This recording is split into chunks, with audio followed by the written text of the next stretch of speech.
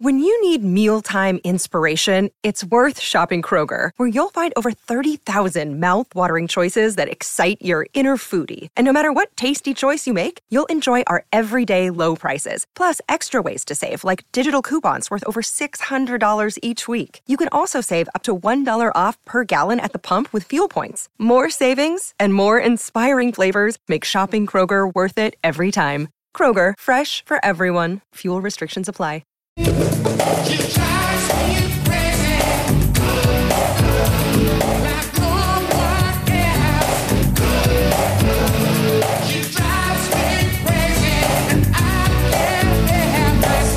.10:32. I hope that's not the case after working with Emma Gilmour over the summer of Motorsport, that she drives me crazy. She certainly drives very, very quickly in a car, particularly a rally car and an Extreme E car. And Emma Gilmour joins us right now. I'm assuming live from the Suzuki dealership in Dunedin?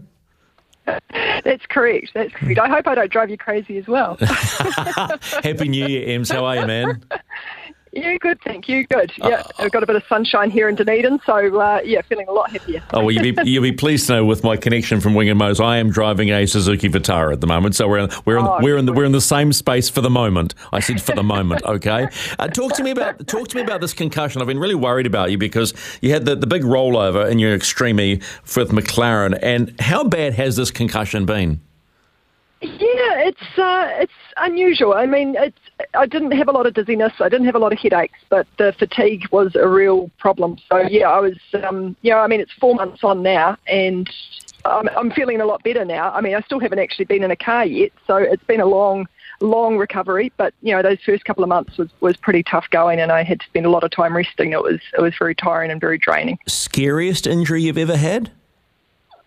Yeah, I guess so. Like, I did have a bad concussion early on in my career. I had a big accident up in Whangarei, and it was a big accident as well. I guess the thing that was a bit different with the Extreme E accident was I never saw it coming. The car, I was kind of like, I was looking up the track thinking, that's where we're heading, and then I was like, the car's still rotating on me. I don't know what I'm going to do at this speed, with this car and on this terrain. So, I was already along for the ride, and then the fact that you've got drones there and however many multiple camera and video angles, you sort of get an idea of how violent the crash was.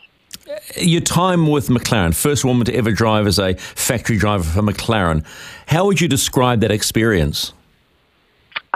It still feels surreal. Like, it still feels, like there were times, like when I was at the Goodwood Festival of Speed last year, and you're there driving Denny Holmes' 1970 Can-Am, and you're like, pinch me. Like, how did I end up here? It was an absolute fairy tale. It really was, and I loved every minute of it.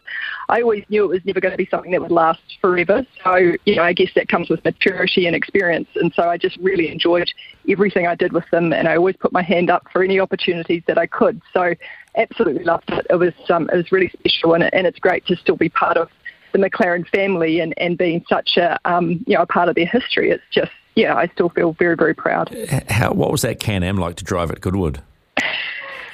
It was just beautiful. Like, the sound, my God, it was like, that's what, you fall in love with, like the V8, 8-litre V8, my God. Like, your ears kind of bled if you were outside the car, but it wasn't so loud when you're inside it. So, and I'd forget that once I had my helmet on and my earplugs in, and I'd be revving it away, and everyone else around just kind of like putting their fingers in their ears because it was so damn loud. But it was amazing. The first time I drove it out of the pits, and you just accelerate, and the torque and the vibrations and the smell, and oh my God, it was just amazing. So a little bit of a contradiction here, because you go e-racing, then you jump into an 8-litre V8. It is right, and let's be really blunt about this. Are you convinced with e-racing? Full stop. I think it's highlighting what can be done, and it's future of where, motor racing has always pushed the boundaries and what can be done with technology and future technologies, and I think it's showcasing what can be done. For the likes of us that have grown up, that fell in love with the sounds and the smells, it's a harder thing to see, I guess, but it's definitely got a place as has electric cars on the road. Everything fits into what the future of motoring and motorsport is. Can you describe the enormity of the McLaren organisation, having been there into the head office, had a look around, and give people an understanding of, what it takes for an organisation to be in multiple series around the world? Yeah, I mean, it's just, I guess it was also my first taste of being part of a big corporation, I guess. They have over 3,000 employees there in McLaren and Woking, and, you have the automotive side of it, but then you have the racing side of it, and you just go into one division that, will be working on the front wing of the F1 car, and, and just the componentry that's involved with that, but then the people making that componentry, and it's just so huge and so vast. And I think the thing that was really so obvious through it all was just that absolute focus on excellence. When you come from being a privateer in New Zealand where budget and team and personnel, everything's a bit limited, you go to a place like that where money isn't the limit. It's what can you think of, what can you dream of, what is going to be the solution to this problem. So it's a really exciting environment to be in. Do you think Zach Brown has made a difference since he's been there? I think he's definitely, absolutely. I think, the fact that McLaren has got involved with all these different kinds of motorsports, there's a lot of passion out there for what we're doing or what they're doing in all the different, motorsports like IndyCar and the E-Series and F1 and just seeing how they, transformed their season last year in F1. I mean, it was really inspiring to go from being near the back of the field to being, sort of the next best to Red Bull. I think that was truly impressive to be able to do that whilst the season was happening. How does an aspiring equestrian become a motor racing driver? I was flabbergasted when I read that equestrian was your first love, and you were sort of getting on that development path towards national representation.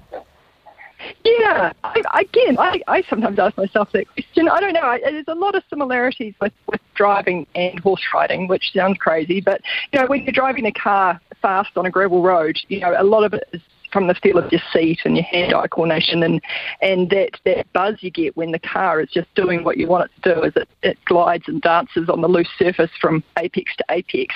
It's like when you're at one with a horse and it's doing as you want it to. But the crazy thing is I feel a lot safer in a car than I ever did on the horses. So, people go, gosh, crazy, rally driving, that's dangerous. And it's like, yeah, horse riding's up there. Just excuse the obvious pun, but different types of horsepower, right? Yeah. But haven't heard that before. Yeah. Thanks, Stephen. But the sort of motorsport was sort of in your DNA. Dad was a mechanic, right? Yeah. So my dad's a mechanic, and then my granddad on my mum's side, he was also a mechanic. He came out from Germany in the 50s to be a Volkswagen technician out here in New Zealand. So always around cars. Wherever we went as children, we always went really quickly. If I was riding pillion on my dad's motorbike, it was always about overtaking everything. So, so I just grew up with speed. How hard was it being a woman in the early days to fight your way through to say, hang on, I'm just as competitive as you? Yeah, it's an interesting question because I'll never know what it would be like if I'd been a male, with my talent, what the path would have been like. For me, I've always focused on the positives that have come from it, and coming from equestrian, there was no gender in equestrian either. So for me, I never really thought about the gender, it was just, you're just competing. And for me, it's always been a point of difference. You've always stood out. People remember you. And a lot of the opportunities I got overseas were due to me being a female driver. And a lot of my male counterparts, that were equal ability to me, they didn't get those same opportunities. So for me, I've always focused on the positives of it. And I think that it's something that I sort of try and celebrate, because a lot of people want to sort of say how hard it has been a female, but there's been a lot of men that have helped me to get to where I've got to, so it's been more positive experience than negative, I suppose is what I would say. Do you see yourself as a source for inspiration for young women? Yeah, I guess so. It's not. I mean, that's not what I've set out to be. I've just set out to do the best job that I can and represent myself proudly, I guess. But if I inspire others, then that's great, male or female. I think something that probably a lot of people have commended me on is that I've had the resilience to stick through the pretty shitty seasons that motorsport can sometimes deal you, and I've continued to love the sport and continued to kind of keep coming back at it, even when it's definitely tested my resolve. And I think that's sort of is inspiration for anyone in terms of life. It's not always plain sailing, and sometimes it can be pretty disappointing. But if you focus on why you do something and why you love it, that's why you keep doing it. Do you think motorsport has helped you navigate the challenges of being a successful businesswoman?